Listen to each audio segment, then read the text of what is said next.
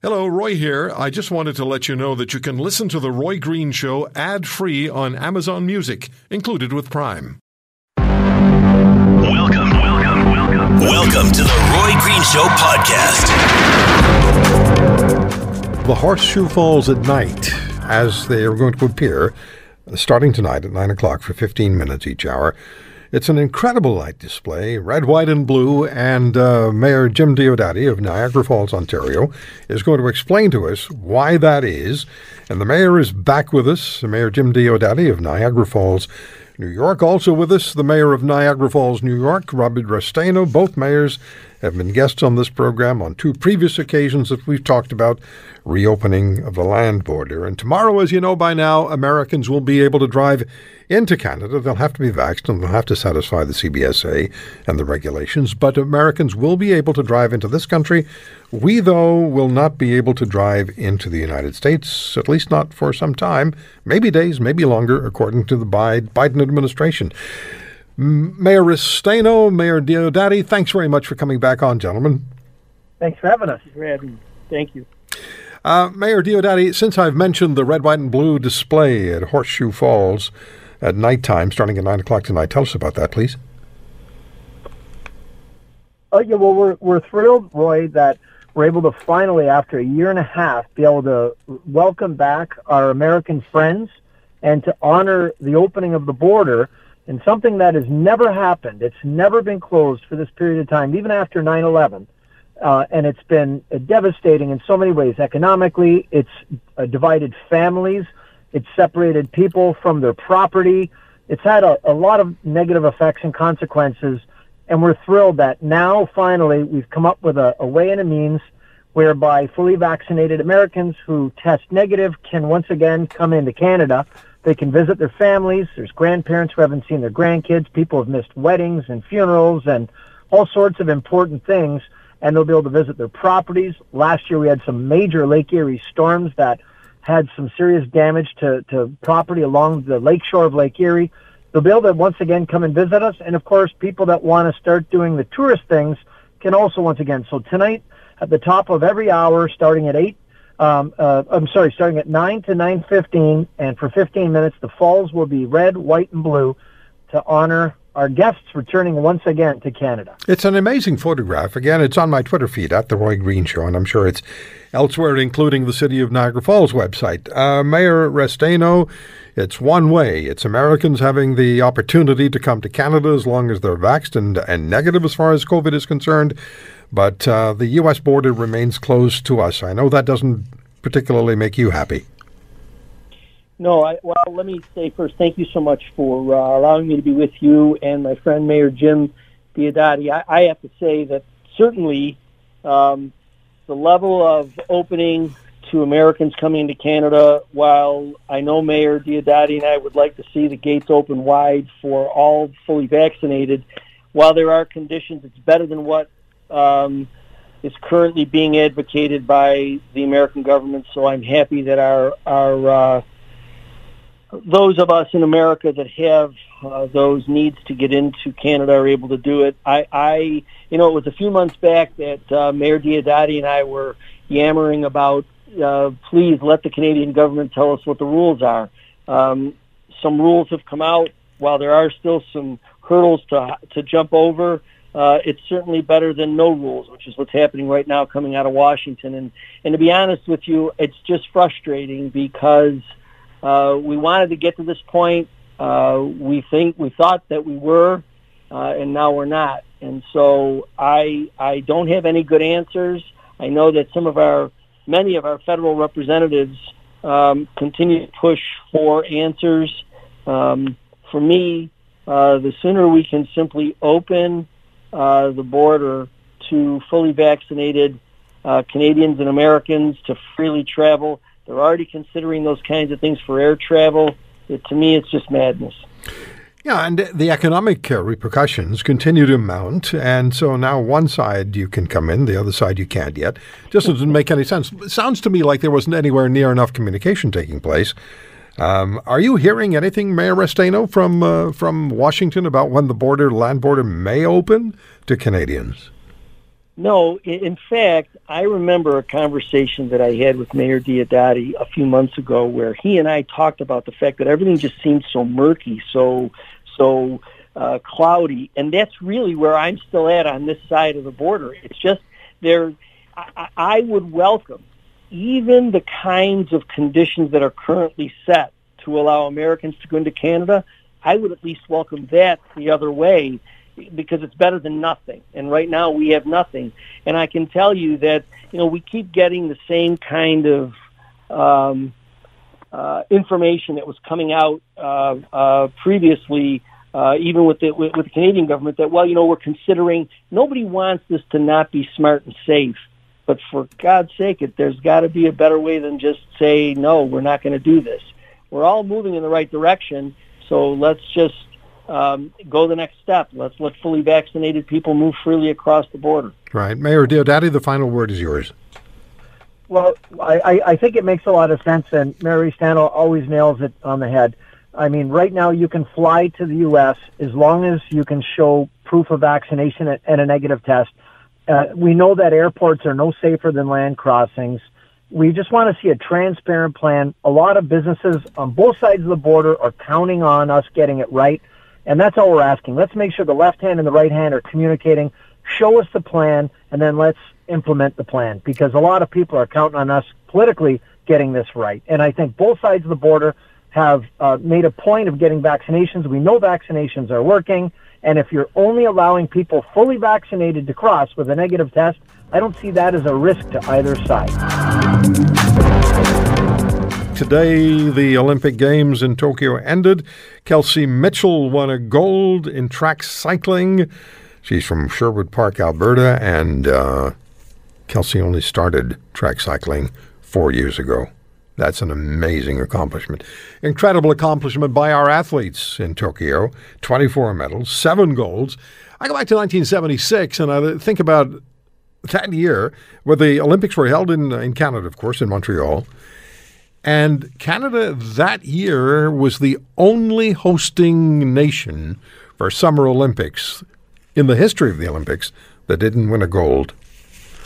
We've come a long way since 1976. My next guest knows about winning medals for Canada.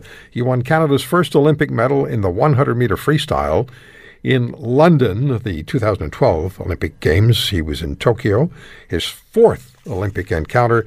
And it's an incredible story, the story of Brent Hayden, 38 years of age, retired for 7 years, and then decided to return to competitive swimming and qualified at the Canadian Olympic Trials. Brent, thank you for coming on the program. You're still the fastest 100-meter freestyler in Canada, aren't you? Yes, I still have the Canadian record. Congratulations. No, thank you. What was that like? What was the experience like in Tokyo? It was amazing. I mean, with the pandemic and everything and the games being, postponed, there was just this greater sense of appreciation of the opportunity when you've realized how close we've come to not having it. So I think a lot of athletes were feeling that in Tokyo.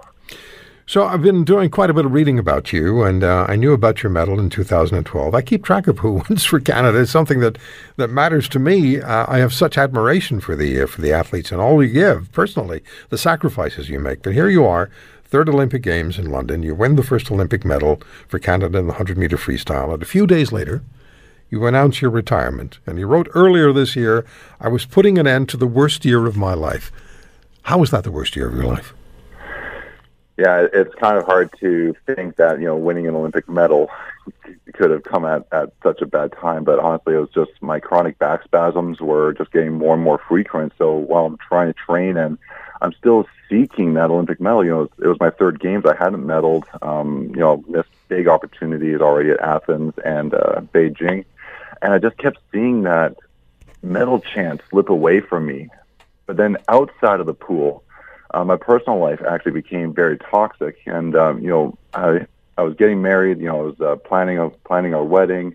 But it was everyone out around us. It seemed I shouldn't say everyone, but select people around us became very toxic. So I'm sitting there trying to plan a wedding that was going horribly, and then I'm trying to train for a medal that was going horribly, and I just didn't see end to that, and I just wanted to put an end to it, and I was ready for the next stage of my life. Yeah, I don't think people understand the pressures that an athlete, a successful athlete, has to deal with. And we're just now, for example, we're finding out about some of the mental health issues. Simone Biles in Tokyo.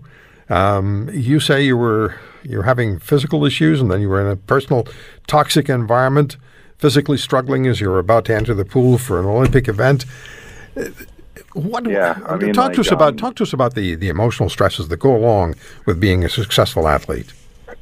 You've got that expectation from others, weighing on you. Like when I went into the London Games, like I said, I didn't medal at the two previous ones, so like I had my own expectations, but I could also feel the weight of the country's expectation, because I had stood on the podium at every single level of international competition, but I failed at the Olympics twice.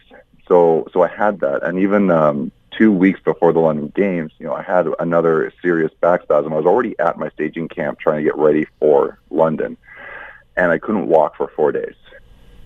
And I actually almost quit before London because I just couldn't see how I was going to be ready, and I was actually afraid of what people would think of me if I got on the block and didn't perform.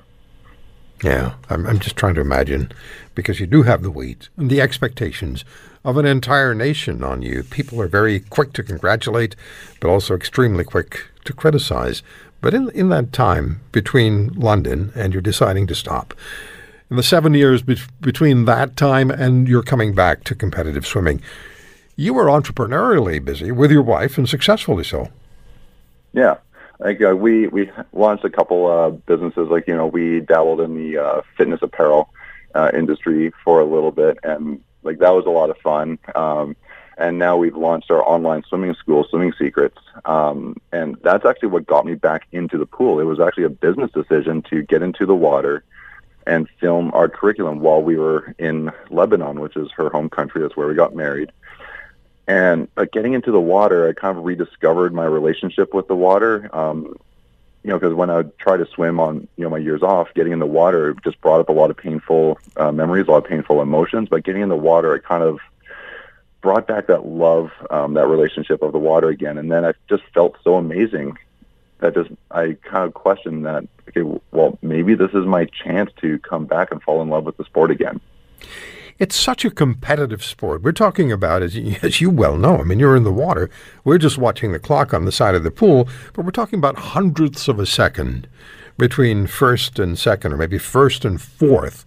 So you're in the pool. At what point did you realize, I can still do this and I can still compete with these kids? It was actually, we were doing a small clinic for a team of young swimmers downtown Beirut at the university.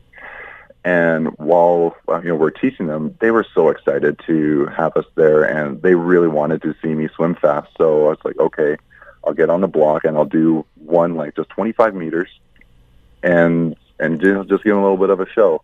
So I had my wife film it, and later that evening after we got home, I timed the little sprint I did, and it was like right around what I would normally do when I was back in training. And so that's kind of the first time it kind of sparked. I was like, well, if I just did that without training, how much faster could I actually go? And, I believe that I could get at least close to my best times. And, leading off our relay, I was actually just off my the time that I did to win the bronze medal in London, and then in the 50 free semifinal, I just barely missed my Canadian record, which was actually set during the full bodysuit era. So that performance actually was better if you factor in the swimsuit. Yeah, that's just an amazing accomplishment. So now you're in Tokyo with the relay team, and the events coming up. Were there a lot of memories? Did you flash back to 2012 and the 3 previous Olympic Games, or was the focus entirely on what you were doing at that particular moment? Because you had a lot of emotional issues. You definitely look back at previous experiences, because those are lessons and tools that you can use in the present. But I was definitely in a different mind frame this time, because I didn't have that expectation. I still had my own pressure. of competition, and that's just the competitor in me. You definitely want to get up, you definitely want to perform, you want to win. But I didn't have the pressure of the weight of everyone's expectations weighing on me, because this journey was it was for myself, right? I was just out there to, like I said, fall in love with the sport again. I remember being in that semifinal in the ready room, and hearing the swimmers ahead of me having their names announced as they're walking out, and I just basked in that moment, just like I'm back at the Olympics, and it just felt absolutely incredible, and to be free to really enjoy that moment. What a terrific experience for you to be able to do that. After the highs and the lows of 2012 and the personal experiences, and to come back and get back into the Olympic environment and perform as you did. Congratulations for everything you've done. And remind us, please, what the online swimming school is. Oh, and thank you so much. The online swim school is Swimming Secrets, so that's www.swimmingsecrets.com, and it's our entire freestyle mastery system that gets you right from the foundation, building up your stroke piece by piece, all the way to the very technique that actually helped me become one of the fastest swimmers in the world. And anybody can learn it as long as they have access to the internet. I'm going to get on that too. I'm getting on that. Oh, please do.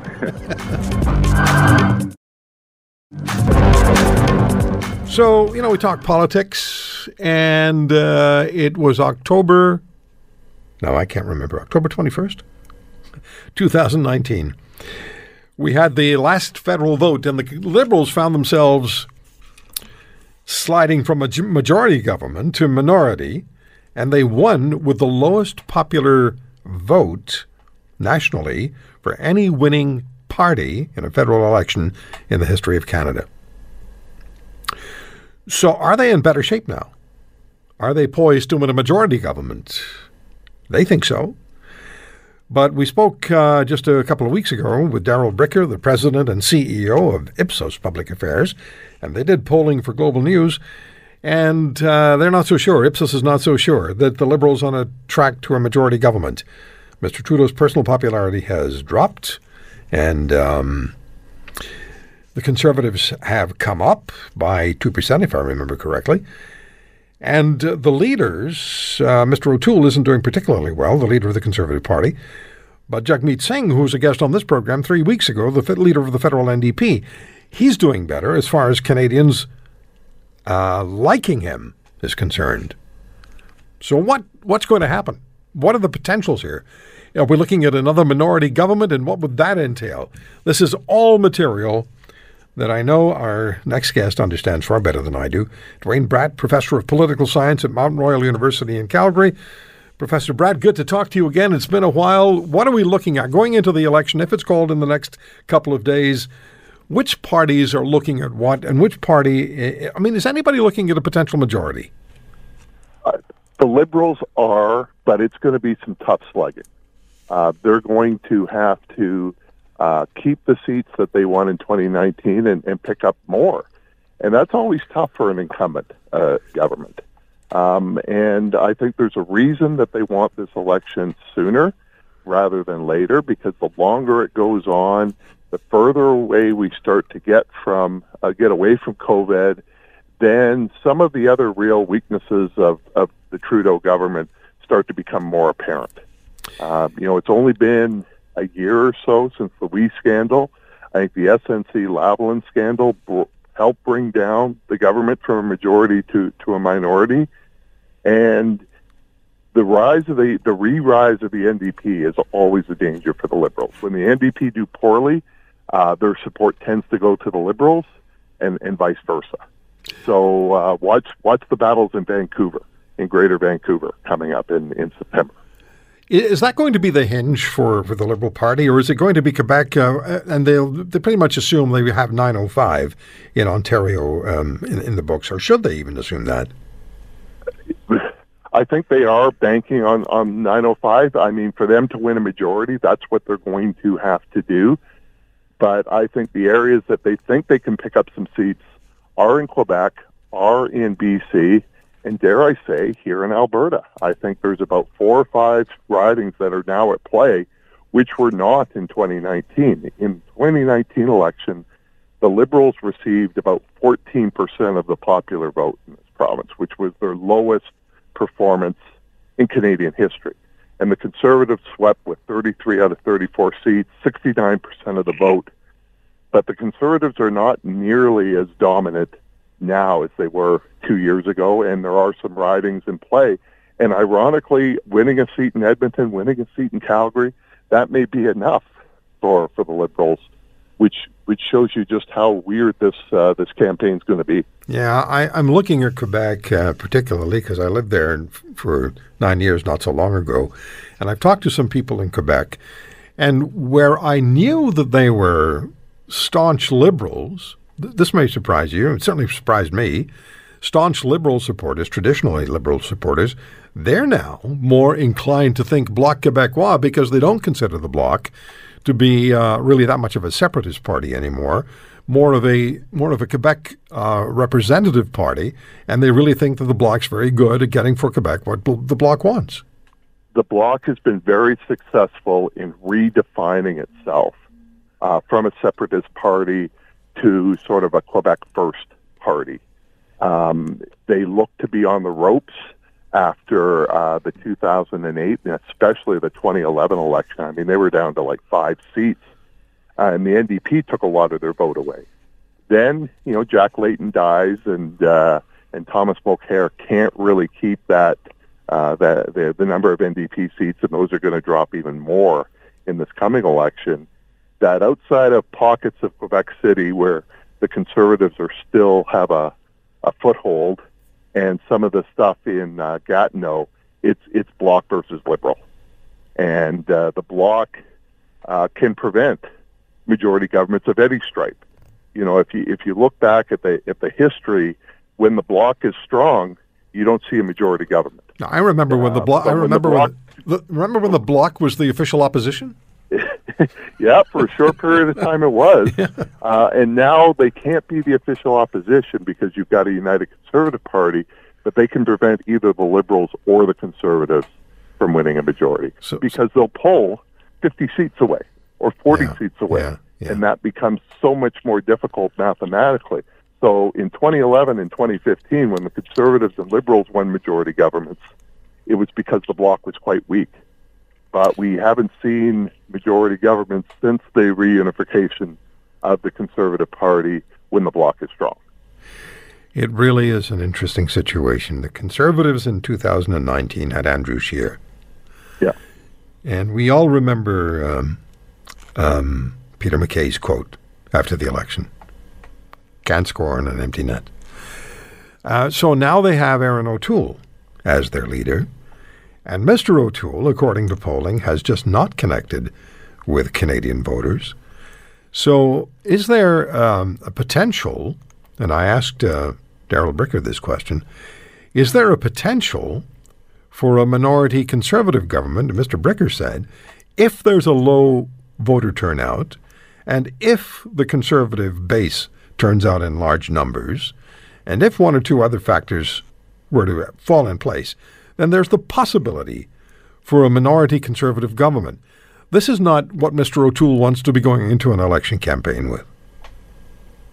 I mean, that just is. Yeah, there's a lot. Too many goalies there. There's too many goalies. But Trudeau's not going to run against Erin O'Toole. Trudeau is running against Doug Ford and Jason Kenney. Right. He's going to run against the Conservative premiers. Yeah, and that's become quite apparent. And Jason Kenney gave an interview last week expecting that he's going to be a campaign focus, and said, I ran against Trudeau provincially and federally, so he's going to run against me.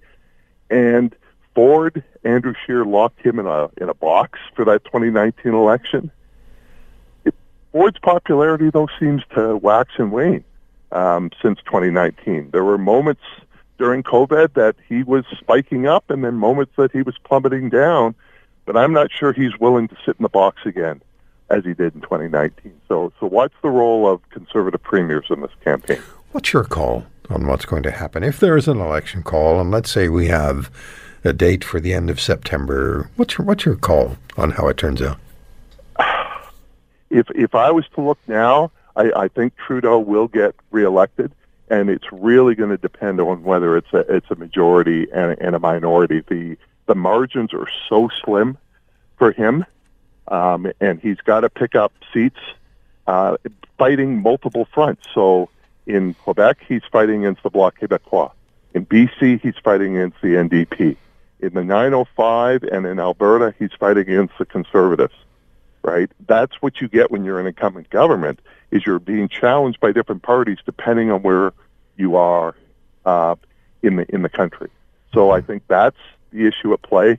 If the issue is about COVID and the COVID response, I think that's what the Liberals would like, because I think they can say, the vaccine rollout looked bad in February, looks really great in August.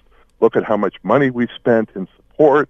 But if the issues become about the economy, if the issues become about jobs, if the issues become about ethics and character, if the issues become about Trudeau himself, then the Liberals are in trouble. Yeah. Jody Wilson-Raybould's book comes out in October. She was on this program, and it's the title is Indian in the Cabinet, and she very clearly spoke about why. She told us why that's the title, and I just keep thinking, if this book were to roll out before the vote, that could hurt Mr. Trudeau. But I also spoke, Dwayne, with a very strong Liberal supporter just a week or two ago, and he said, what I want is for Trudeau to lose. This is a Liberal.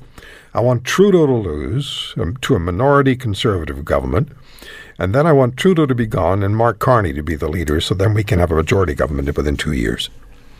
So I don't know if that's backroom thinking or that's just one Liberal thinking. Well, if you look at, there was a sense by 2015 that the Harper government was tired, that there had been a lot of turnover in cabinet and not a lot of new blood that have merged into the Conservatives. Here we are 6 years into the Liberal government, and he ran on this team. It was going to be team approach. Look at all these strong people I brought into cabinet. Those people a lot of those have left now. Yep. And there really hasn't been new blood in, which is why Chrystia Freeland tends to hold almost every portfolio, because they haven't brought new people in. Even Mark Carney, turned them down for this election. Yeah. And so it's amazing how quick that can happen. In Harper's case, it took almost 10 years. In the case of Trudeau, it took 5.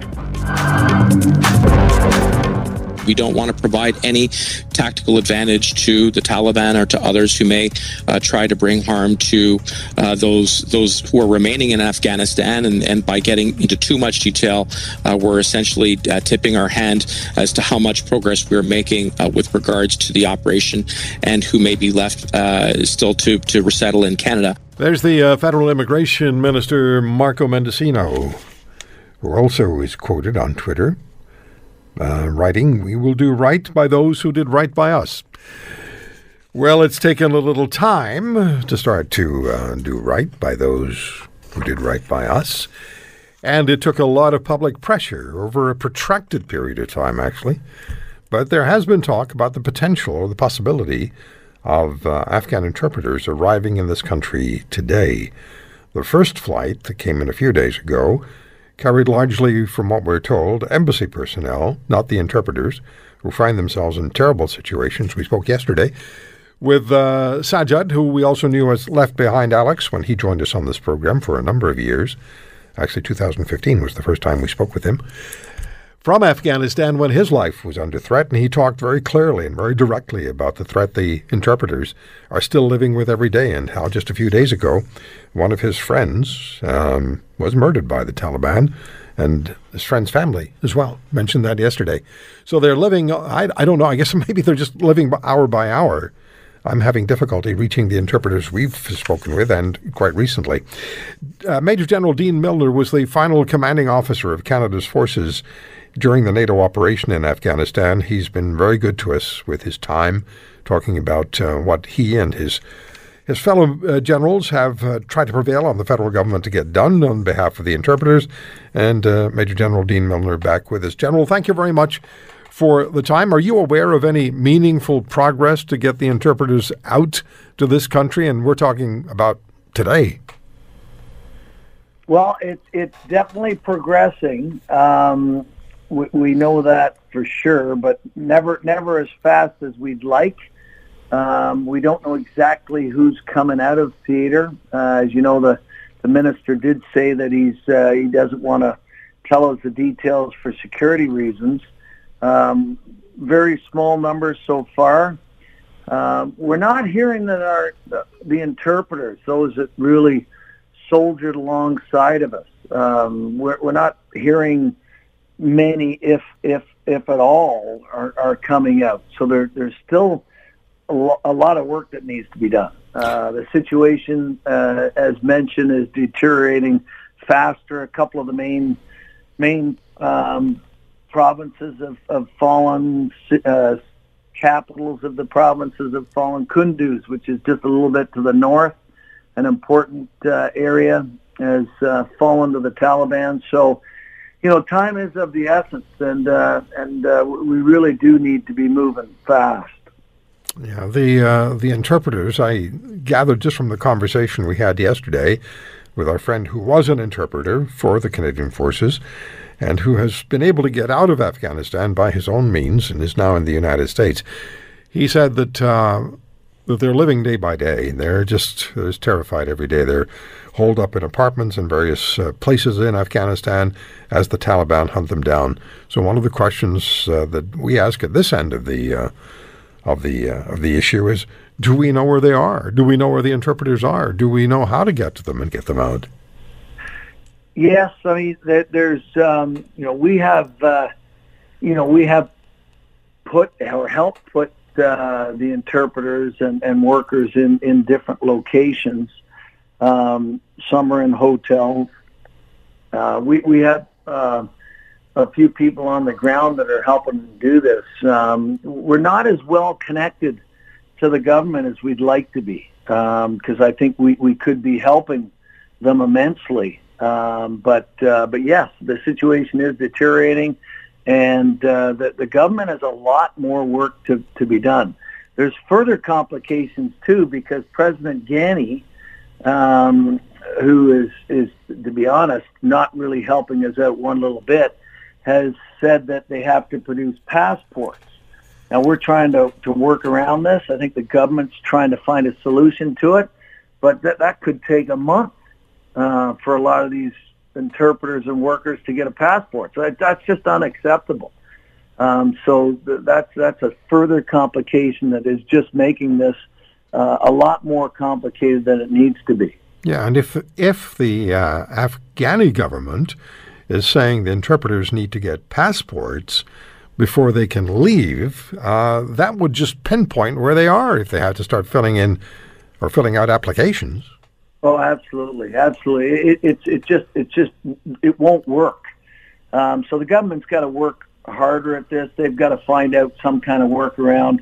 They need to be essentially putting these people onto airplanes and getting them the hell out of there. They've got a third location all organized that they need to be getting them out fast. I'm talking to interpreters that are scared stiff. The Taliban are about. They're now taking more of the provinces and districts, as I mentioned. Unfortunately, I'm hearing lousy news about how the Afghan National Army is fighting. They're not fighting for the government. I hear the Special Forces troops are fighting well. As a matter of fact, the Air Force is fighting well. But the situation is not very good, and it continues to deteriorate. So we've got to work fast. Time is not on our side, and I'd like to hear a lot more progress. Yeah, we need to have our government, because we're a first world nation with supposedly the most sophisticated capabilities, or some of the most sophisticated capabilities of communicating and getting things done in the world. We can't just continue to roll out sound bites written by third-party bureaucrats for the ministers. We need to see action. We need to see the interpreters coming to this country, and it should be happening daily, shouldn't it, General? Yes, and I'm hearing that flights are that there's good chance that there's going to be flights coming out of here very soon.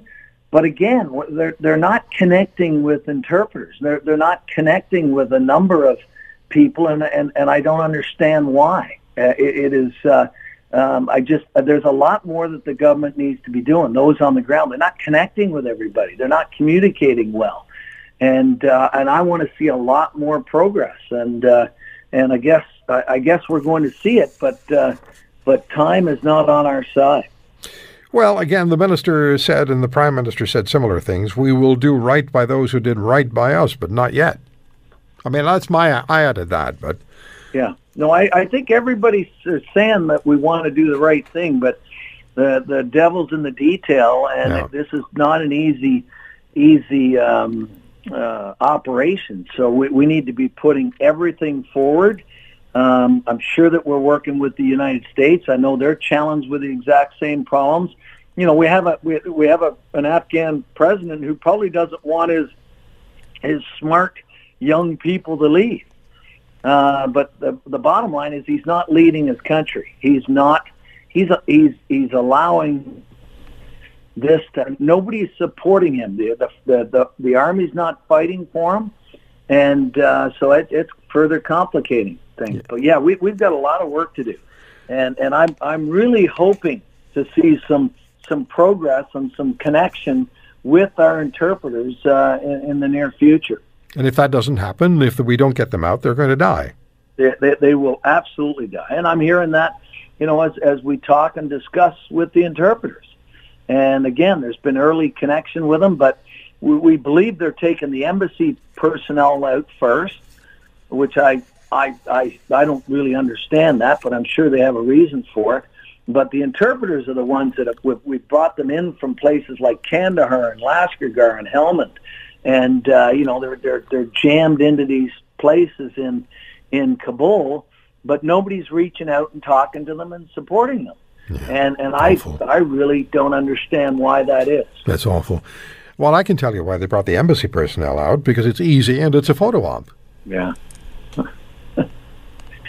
Yes. Well, that's again. I don't know enough, to be honest, to say what the details are. But again, until there's better connection with the interpreters and others, right? It just, you know, we're going to have to keep the pressure on. Yeah, General Milner, it's very fortunate for the interpreters that you and your fellow former commanders of the Canadian Forces are working hard on behalf of the interpreters. We now have to get the government, this federal government of ours, to perform up to par and do the things and perform the tasks that they promised they're going to perform, because otherwise we're going to have a body count. And I would suggest to all politicians, that's not the sort of thing that's going to help you win elections. But anyway, that's just me. Yeah. I don't expect you to comment, General. Yes. Yeah. No. I just want to see more progress, and yes, I want to see it fast, and I want to see it. You know, I want to see communication to those interpreters. So they've set it a moral obligation, so we've got to meet that. And again, it's I'm sure that they're working hard on it, but we're just not seeing the results yet. Thank you for listening to today's podcast. If you want to hear more, subscribe to The Roy Green Show on Apple Podcasts, Google Podcasts, Spotify, Stitcher, or wherever you find your favorites. And if you like what you hear, leave us a review and tell a friend. I'm Roy Green. Have a great weekend.